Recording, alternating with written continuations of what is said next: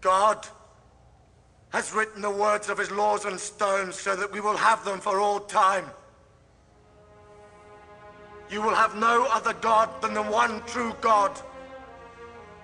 And you will not make an image of God. You will not take his name in vain. You will keep every seventh day holy for him. You will take care of your father and your mother. You will not kill.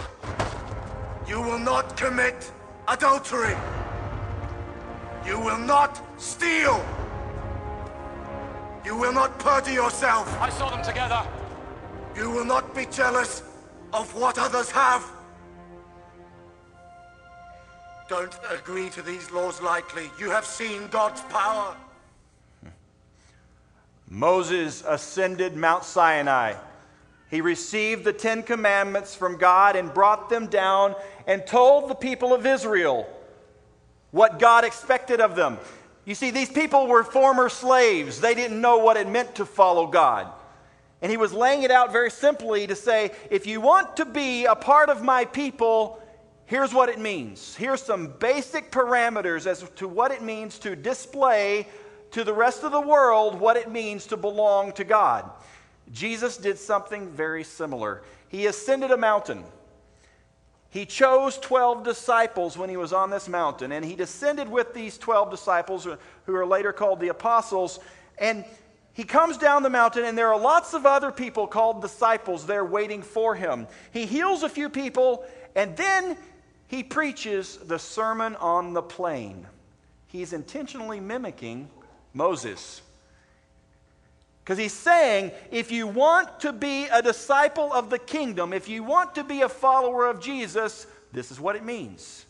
If you want to participate as a disciple in the kingdom of God, here is the life that I've called you to. If you want to get into more of the details and some of the background of this and what Jesus was thinking about the Sermon on the Plain, I invite you to come next Saturday morning at 9 o'clock with Paul Eddy. He's going to go into great depth about the question, what was Jesus thinking? And there are lots of cool things that Jesus was doing about setting up the covenant and doing the things that he was doing, talking about in the Sermon on the Plain. And I invite you to attend that.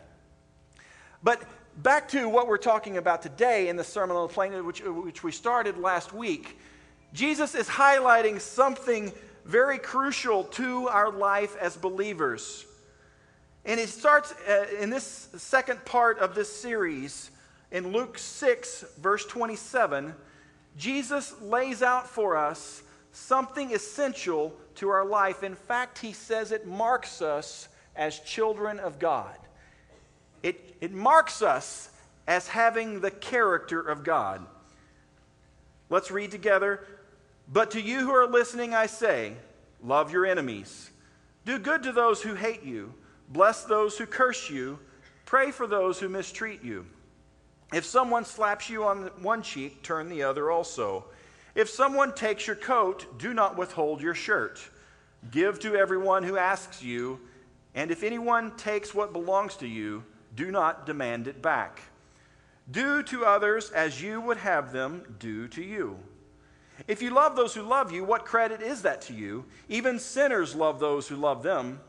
And if you do good to those who are good to you, what credit is that to you? Even sinners do that. And if you lend to those from whom you expect repayment, what credit is that to you? Even sinners lend to sinners, expecting to be repaid in full. But love your enemies. Do good to them and lend to them without expecting to get anything back. Then your reward will be great, and you will be children of the Most High, because he is kind to the ungrateful and wicked. Be merciful, just as your Father is merciful. God is going to show us this morning and define for us some aspects of what it means to be his follower, to be his disciple. But before we get into that, I want to invite you to stand with me and just reach out across the aisles and hold one another's hands, and we're just going to pray that the Spirit of God will speak to us. Thank you, God, for being present by your Spirit this morning. I invite your presence in even greater ways, that you might open our eyes to see what we need to see, that you would reveal our hearts to us, that you would reveal the ways that we need to understand what it means to love our enemies, to be a follower of you, to be a disciple of the Most High God. Make us more like you in your character, in your nature, oh God. I pray, God, for the messes that are living and alive and well in this room, the struggles that people are facing. I thank you, God, that you can bring beauty out of these messes. I thank you that you are bigger than the messes and that you can restore, rebuild, revolutionize our lives, because that's the kind of God you are. And we invite you to begin and continue that process this morning. In Jesus' name we pray. Amen. Amen. You may be seated. Jesus in the Sermon on the Plain is telling us what it means to be his follower, to be his disciple. He's speaking to these disciples and he says, if you want to follow me in my kingdom, here you go. I'm laying it out for you. Now, I grew up in the church. I grew up learning about discipleship. I learned a lot about God as a kid, and you may have been around the church for a while, or maybe you're on the fringes of the church, and you hear about the word of discipleship, and you might think, what in the world does that mean? Now, I learned a definition of discipleship that meant you're going to pray every day, and you're going to have a quiet time. In other words, you're going to have some time alone with God. You're a good disciple if you do those things. You might fast food every now and then. And then there are some rules to keep, some things to do and not to do. And then you must read your Bible every day. That's what discipleship means. That's at least the definition that I grew up with, and a lot of times it's bantered around in the church. Here is what discipleship is. But Jesus paints a picture of discipleship for us that is slightly different. We don't expect to see this kind of discipleship, because when most people think about discipleship, they think of something cognitive, something I'm going to learn about God in a classroom or through a study or through some kind of intentional process of becoming more intellectual about God. And Jesus says that is not what marks the disciple. The disciple is marked by love. Love that is radical, not just the kind of mamby-pamby, ooey-gooey love that many of us feel after watching a Sandra Bullock movie, where we look into one another's eyes and go, oh, I love you. Or the kind of feeling you might have after sitting over coffee for a couple hours with a good friend, where you just say, oh, that is my friend, I love him or I love her, we are connected, we are there for one another, BFF, best friends forever, la la la. We feel the love. That's not exactly what Jesus is talking about here. He's talking about a radical kind of love that says, if you want to follow me, you're going to love your enemies. Whoa, God! Now, I love people who love me, or I love people that have the ability to love me back, but to love people that don't love me? Are you crazy? Let me pick another God. And Jesus is saying, no, if you want to love and love my way and be my follower, guess what? This is what it means. Love your enemies.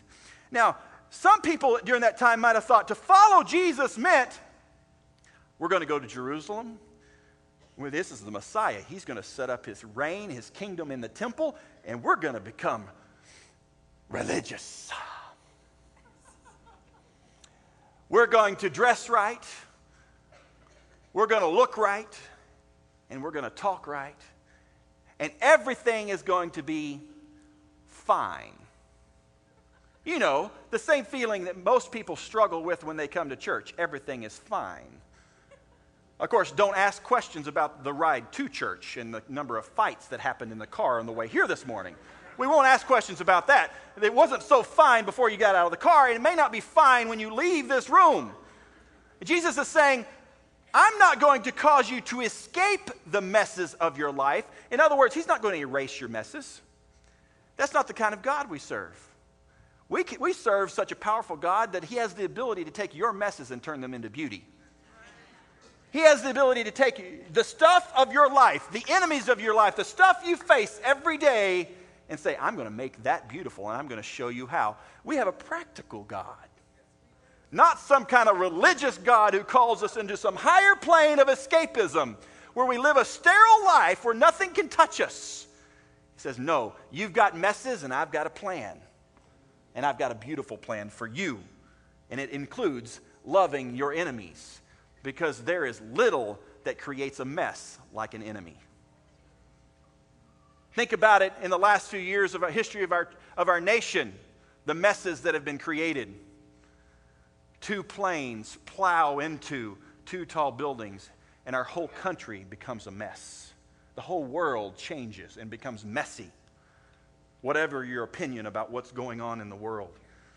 Think about the times when you were in high school and the bully poured milk into the locker. Now it's much worse than milk. And bullies bring guns to school and create messes. Your political party loses control of Congress. Government becomes a mess. Maybe it's already a mess. I'm sorry. Forgive me for that faux pas. Management sends out an email and says, layoffs. Your future becomes a mess. A disturbed man walks across a campus on the East Coast with a gun and creates havoc. Education becomes a mess. Bomb threats in our own backyard, and mess comes home. These kind of big messes that have been created, and they're there. We know they are there. There are enemies out there that want to steal, kill, and destroy. The enemy of our souls, the grand enemy of all creation, Satan himself, wants to steal and kill and destroy, and he uses people at times to do that. And these we call enemies, whether they're global from the other side of the world or they're in our own backyard. These enemies that we don't really know, we don't have faces for them, but they steal from us, they kill from us, and they destroy parts of our lives. These create messes. These enemies abound, and there's something that rises up within us when they attack, when they steal from us, that wants retribution, wants justice, wants new laws to protect that from happening again. We want to blame someone because it's just not fair. It's not right. And how dare you come on my turf and do anything to me and my people and my country? We want retribution. We want justice, and it stirs up sometimes hatred within us. These global big enemies, we don't know what they look like or their names most of the time, but they steal from us, and God calls us to love them. God calls us to take a stance of love toward them, to forgive them, to bless them, and to pray for them. And we think, whoa, can I do that? That's what God calls us to. These global, anonymous enemies that go nameless. There's another kind of enemy. This one is a little closer to home. This is the unexpected enemy in our lives. We expect these kind of big global enemies. We don't know how they're going to steal from us, but they do, and we know they're out there. But these unexpected enemies creep up on us to steal from us. And we don't even realize what's going on many times because we don't recognize what they're doing. Jesus says in the opening passage, or opening scripture of this passage, love your enemies. This is kind of a broad statement, like an umbrella statement. And then he gives us 3 following statements that define what loving your enemies means. He says, following that, do good to those who hate you, which means enemies are those who hate you. But a close friend can do hateful things to you. It doesn't have to be someone from the other side of the world who steals something from you or a bomb threat by someone. Your best friend can do hateful actions toward you unexpectedly. How about blessing those who curse you? You could walk into your boss's office tomorrow and get a reaming out, and that boss could tell you you're the biggest idiot in all of the world, proclaiming curses upon you, becoming your enemy. And unexpectedly, you walk out of that room feeling about an inch high. They cursed you. Enemies curse. And there are all kinds of actions that people do who are very close to you who have cursed you. Pray for those who mistreat you. Now, can you mistreat your spouse, or can your spouse mistreat you? Yes. What if you come home tomorrow from work and you realize your boss is in a your wife or your husband is in a really bad mood? I know that doesn't happen to many people here. And suddenly they're mistreating you and asking things of you that you're like, that's unrealistic. What are you thinking about? And you go, whoa, my enemy. Because they're acting like what Jesus is calling an enemy here. And Jesus is saying, how are you going to love the unexpected enemy? This unexpected enemy sneaks up on us. It's the up-close persons in our lives that create messes that we have to face. And Jesus is saying, you've got messes. I want to address them. In Jesus' audience at the time, there were people in his audience that hated one another. They did not hang out. They did not talk to one another. The reason we can say that, within the midst of the 12 disciples that he chose 12 people that would have not naturally been friends because they had different agendas that were contrary to one another. It was messy. It was awful, challenging. It was not some kind of nice, mamby-pamby kind of love. This was real, it was messy and dirty. And we face these things every day. And Jesus says, if you're going to follow me, you have to address situations like these. The coworker who got the commission you deserved, and now you don't have money to pay rent this month. How are you going to respond? The spouse who stands against you rather than for you because they're going through a tough time. The friend who doesn't have time for you anymore. In fact, they're ignoring you, because ignoring actually is a form of hatred. They're not returning your phone calls, even though they said they would be there for you through your tough times. And now they're just ignoring what's going on in your life. How are you going to respond? The child who won't obey. They're standing against you. What are you going to do? These are your unexpected enemies that you and I face every day. The realities that we cannot escape. Now, you might sit back and go, you know what? I love people. I don't really need this sermon because I just love everybody. Jesus says love them, and I just love them. You know, I just do. So, God bless you. I'm glad there's one person in the room that believes that. And you must live in a closet. Because if you live and breathe and you rub up against real people who live and breathe, you're going to get hurt. Someone is going to steal something from you emotionally. Someone is going to hurt you physically. Someone is going to take something from you. And the question today is, how are you and I going to respond? Jesus challenges us and says, this response that we have will mark whether you and I act like children of God or not. It says in this passage that if we respond with this radical kind of love, we will be known as the children of the Most High God. This means that we will have His character. We will look like Jesus. Some people say that I walk like my Father.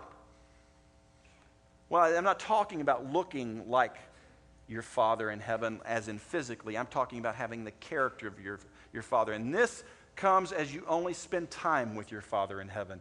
I grew up on a farm, so therefore I got to hang out with my dad a lot because you get to work on a farm very young, in a very young age. And so we got to work together, and I picked up things from him. Not because he verbally taught them to me, but just because I was with him. And I gained character from that because my dad is a man of character. Jesus is saying, if you do these things, you're going to do them because you're rubbing shoulders with our Father in heaven, and you're going to reflect His character. And this will mark you as my people, as my disciples. We're today going to talk about 4 things that will help us move into this response of love. 4 things that we can practice, because if we don't practice this, we're not going to do it. This is not something that comes naturally to us. I don't know about you, but when an enemy attacks me, my natural reaction is not, oh, I'm going to respond with love. And if that is your natural reaction, God bless you. You must be already living in heaven. But we need to deal with this and look at different aspects of this response of love if we are going to practice this kind of radical love of the enemy.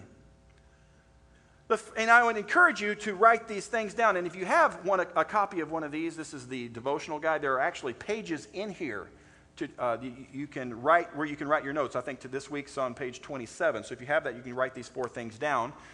We have more available out in the gathering area if you want to look at those after the service. The first thing that we need to consider about this responsive love is to love like this requires faith. Requires faith. Now, this is in contrast to the knee-jerk reactions that you and I have when somebody comes against you or comes against me. All of us in this room have knee-jerk reactions when somebody steals from you or takes from you or the enemy comes against you. You might think, oh, not me. I don't have knee-jerk reactions. Well, it's just because that knee-jerk reaction has become so part of your life, you don't even know that it's a knee-jerk reaction. These reflex reactions are things that we just do because we want to protect ourselves from the enemy. And the world tells us, actually, that these are good reactions, that these are helpful reactions to protect yourself. I want to identify 4 knee-jerk reactions or reflex reactions to the enemy that comes against us, these unexpected enemies. The first one is to fight. You get attacked. Someone comes against you. Someone verbally comes against you and attacks you, and you fight back. Whether it's internal or external, you've got a quick lip. Your tongue comes quickly, and you can get into a verbal barrage. And someone comes against you or your family, and you're going to go right back at them. Or someone comes against you financially, and you go right back at them. Whatever it might be, we have this tendency in our lives to say, I want to fight back. And we revert right back to high school or junior high or elementary school, where fighting was our method of self-protection. The second thing is flight. We run from the enemy. We look at the enemy and go, wow, they're smarter than I am. They're louder than I am. They're stronger than I am. So there's no way that I can stand up against them, so I'm going to run. I'm going to run from any form of interaction with someone who comes against me or any form of interaction with someone who hurts me. I'm just going to stuff it. And sometimes we even put Christian terms over it. We say, I'm just called to love people.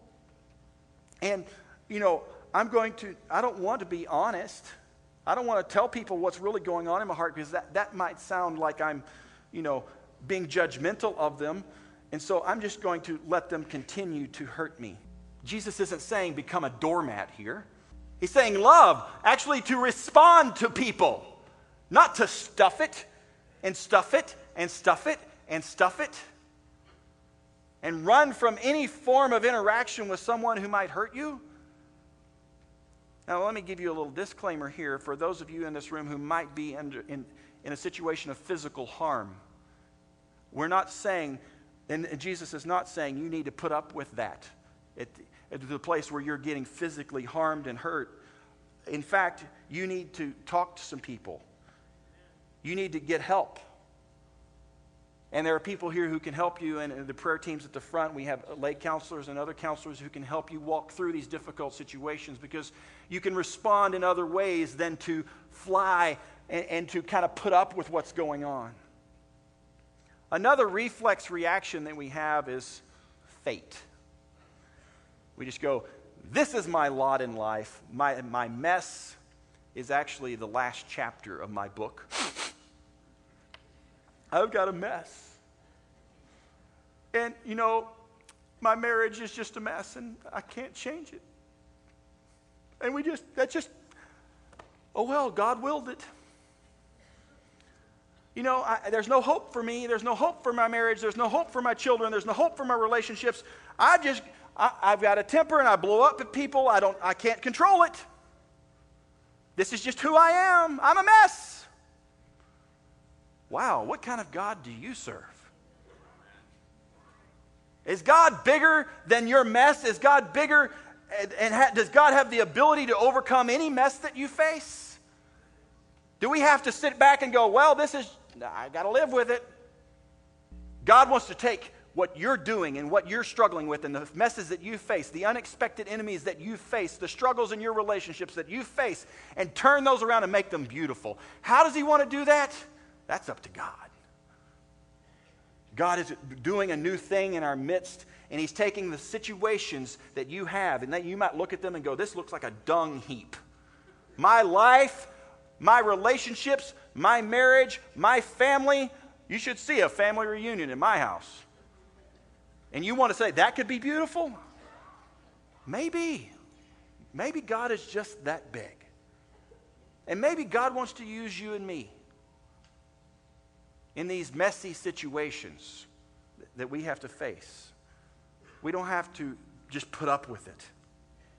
The last knee-jerk reaction that many of us face is to fuss, to complain, to express our displeasure. There are other words that we could use here that are inappropriate on a Sunday morning.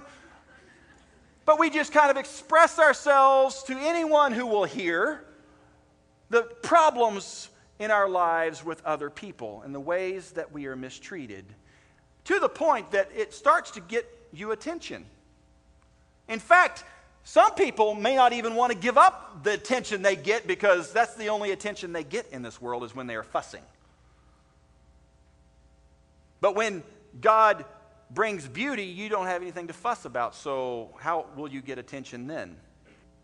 We don't need to depend upon our fussing to get attention, because when beauty comes into your life, you're going to get good attention rather than this attention from fussing and complaining where people come and say, oh, you poor thing. How bad of him or her to treat you that way.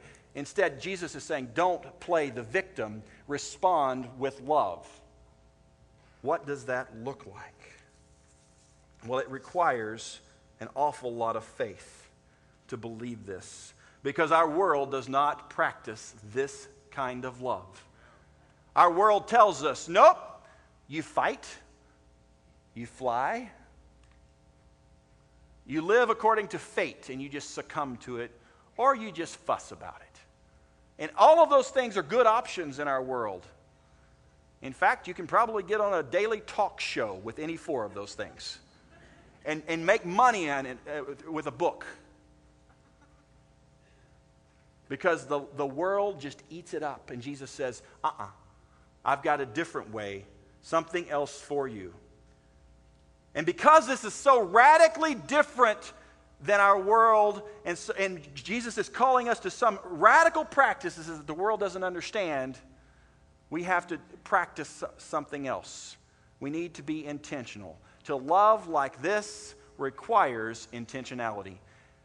In other words, you're not going to walk away from this sermon and go, wow, I just love people. I'm just so full of love. I'm just going to love my spouse. I'm going to love my children. I'm going to just ooze out the love of God on everybody I meet until you get home and somebody hurts you. Somebody disappoints you. Somebody becomes your unexpected enemy. And then something else comes out of you. We have to be intentional. If you want to create a new habit, you have to practice the new habit. And habits are not just things we do physically, there are also emotional habits. And we are so dependent upon these knee-jerk reactions that they have become emotional habits in our lives. Some of us in this room have become so dependent upon flying away from our enemies and running and hiding and cowering to other people that it's just who we are. And Jesus is saying, I'm going to teach you a new way to bring beauty in this world. You don't have to put up with the mess anymore. Because the Spirit of God lives within you, I'm going to give you the power to do something different and be the beauty of God in this world, to look like His children. So how do we practice this? We need to be intentional about it. And I'm going to give you a little bit of a process here to be intentional. The first thing is to stop yourself. If you and I would just do this, the world would be a lot better place. If you go home tomorrow and somebody in your family snaps at you in a way that is inappropriate or hateful, acting like your unexpected enemy, just stop your mouth. Do you have to prove that you're right? And that the other person is irrational? Or that the other person is just too belligerent? Maybe, just maybe, you can't change the other person. I don't care how right you are. Just stop your tongue.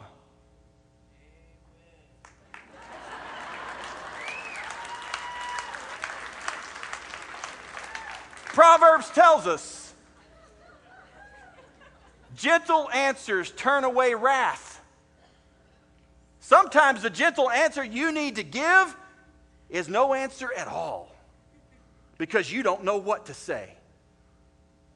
So stop, because your natural inclination, your natural reaction is not good. So, if you're going to create a new habit, don't do the old one. Stop yourself. Second thing is acknowledge your enemy.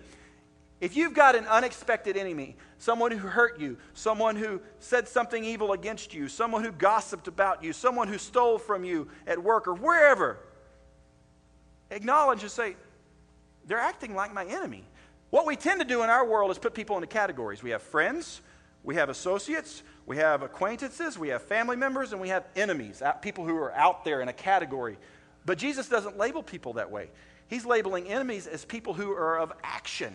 People who do something in a specific way to bring harm or hurt to you. So, enemies can come in lots of forms. Feel free to acknowledge and say, that person's acting like my enemy. Now, you don't need to tell the other person this. Don't walk up to your spouse and say, you're acting like my enemy right now. Woo! Wait till you see that happen. The enemy will really come out then. You don't need to go blogging about it. If you don't know what blogging is, ask someone 18 or under, and they'll tell you. The third thing is see others as God's hurting creation. I don't care how evil your enemy is. Your enemy right now, the person who's hurt you the most right now, could be Satan incarnate. I mean, just acting like the worst of the worst. Every word out of their mouth could be a lie. And in fact, you may be looking at them thinking, they can't not lie. And they're lying about me. It hurts. But you also have to look at it and say, you know what? God created that person. And they're hurting. Hurting people hurt. And when you can look at that other person and say, that's God's creation, and God loves them, and they're hurting, God, give me compassion. Guess what? He just might. Because if you can't reframe your view of that person, how can you treat that person differently? And so you want to take your brain and say, I'm going to reframe how I'm viewing that person who hurt me. I'm not going to view them as my enemy. I'm going to view them as God's creation who happens to be hurting. Because guess what? You're God's creation who happens to be hurting, and you're going to hurt other people too. You're going to act like another person's enemy at times. View them differently.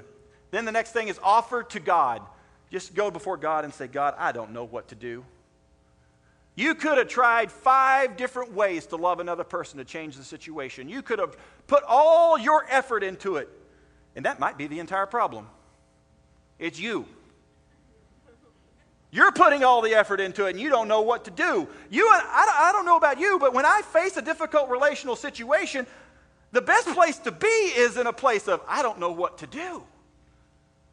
And God goes, whew, thank goodness, finally you got there. Maybe I can do something now. And then I start changing. And then the situation starts changing. Just offer it to God and lay it before God. And the last thing is to respond. Yes, respond. Jesus says that when you love other people, in these first few verses here, that some of the ways of responding are do good to those who hate you. In other words, instead of doing evil to the person that expressed hate to you, do something good for them. Whoa. What about my rights, God? What about my feelings? You'll get over it.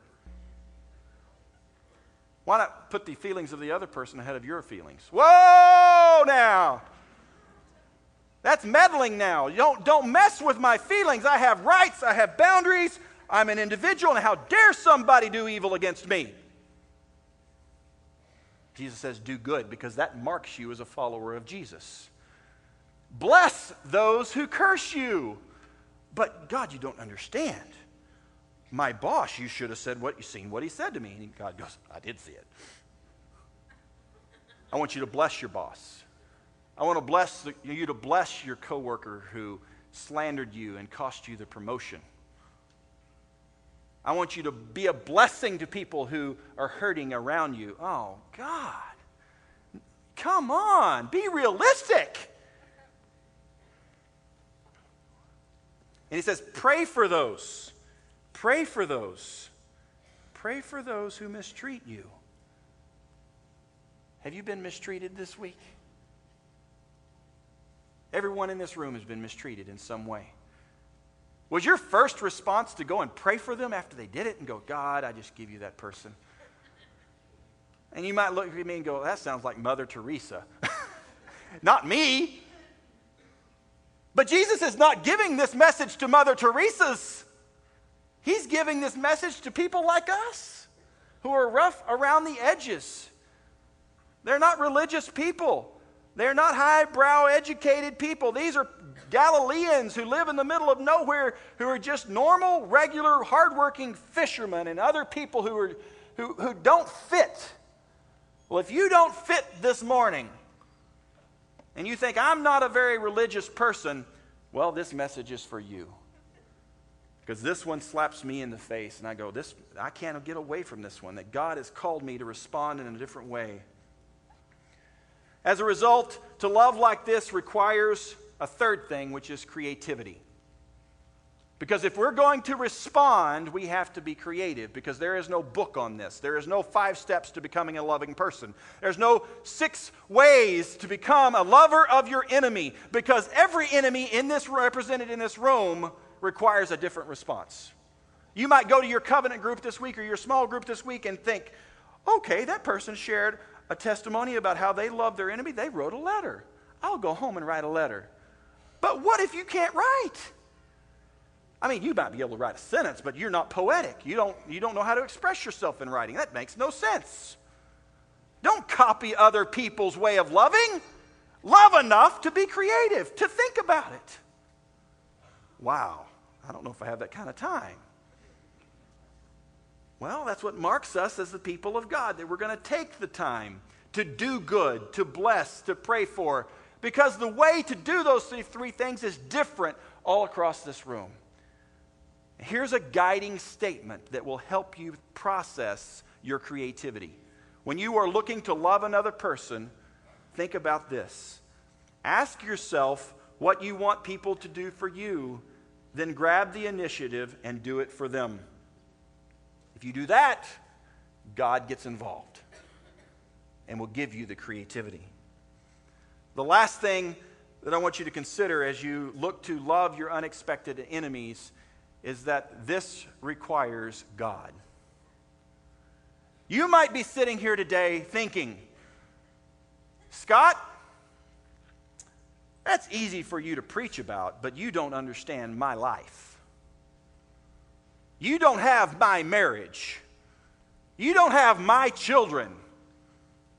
You don't work where I work. Easier said than done. Come live in my shoes and I'll show you what it's really like. It's impossible to do this. That might be what you're thinking, and I want to tell you this morning, you're right. It is a lot easier to talk about this than it is to walk out of those doors and live it. Because the messes aren't in this room. The messes are out there. And Jesus says, that's where I am too.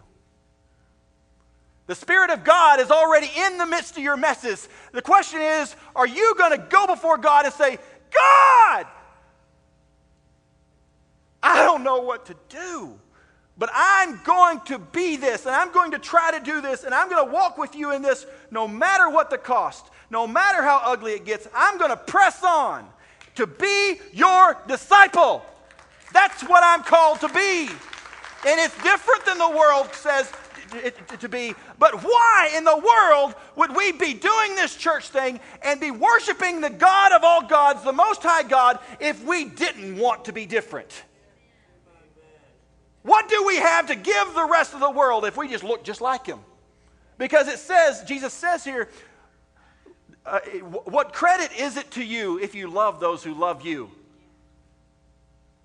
What credit is it to you? Garden variety sinners do that. The worst people of the world love people who love them back. And Jesus is saying, I want you to love people who don't have the ability to love you back. That's what marks you and me. Is it easy? No, it's not. But the fruit of the Spirit of God, according to Galatians 5:22, is love. Love. We are called to love others, to love our enemies, whether they are far away from us and we don't know their names, or they live under our roof. You may see this unexpected enemy every day, and you walk into work and you growl and say, how dare they share an office here? They don't deserve that. How are you going to respond in a different way? This is what Jesus has called us to be and to do. I want to invite you now to close your eyes. And I want you to imagine in your mind someone in your life who is an enemy, whether they're close to you or far from you. Someone who has stolen from you, hurt you, taken from you, cursed you, hated you in some way. Imagine that individual. I want you to say, okay, this is my enemy. This is someone who's acting like my enemy. Now I want you to reframe that and say, you know what? I'm going to see this person as a creation of God, loved by Him. I want you to imagine God's love for that person. Now I want you to pray under your breath and just tell the Lord, Lord, I give you this situation. I don't know what to do with it, but I just, in your own words, just tell Him, I offer this to you. Now I want you to just ask the Lord, how do you want me to respond, God? He'll show you. Pursue it. As you relate to Him, He will transform you into His character, and you will be labeled as a child of God. Spend more time with Him, and you'll become a lover of your enemies. Holy God, we invite you to call us to you, that we might have your character, that we might be like you. Call us into a radical lifestyle so we can pursue you all the more, because we don't have the ability to do this on our own. But you do. Your Holy Spirit in us does. So pour your Spirit out upon us. Invite us into a deeper walk with you and to a deeper relationship with you, that we might display your beauty in the midst of our messes. In Jesus' name we pray. Amen. Go forth in Jesus' name. If you need prayer this morning, we have prayer teams in the front. If you want to get to know this Jesus who's in love with you, we have information for you at the kiosk in the gathering area. Thank you very much in Jesus' name.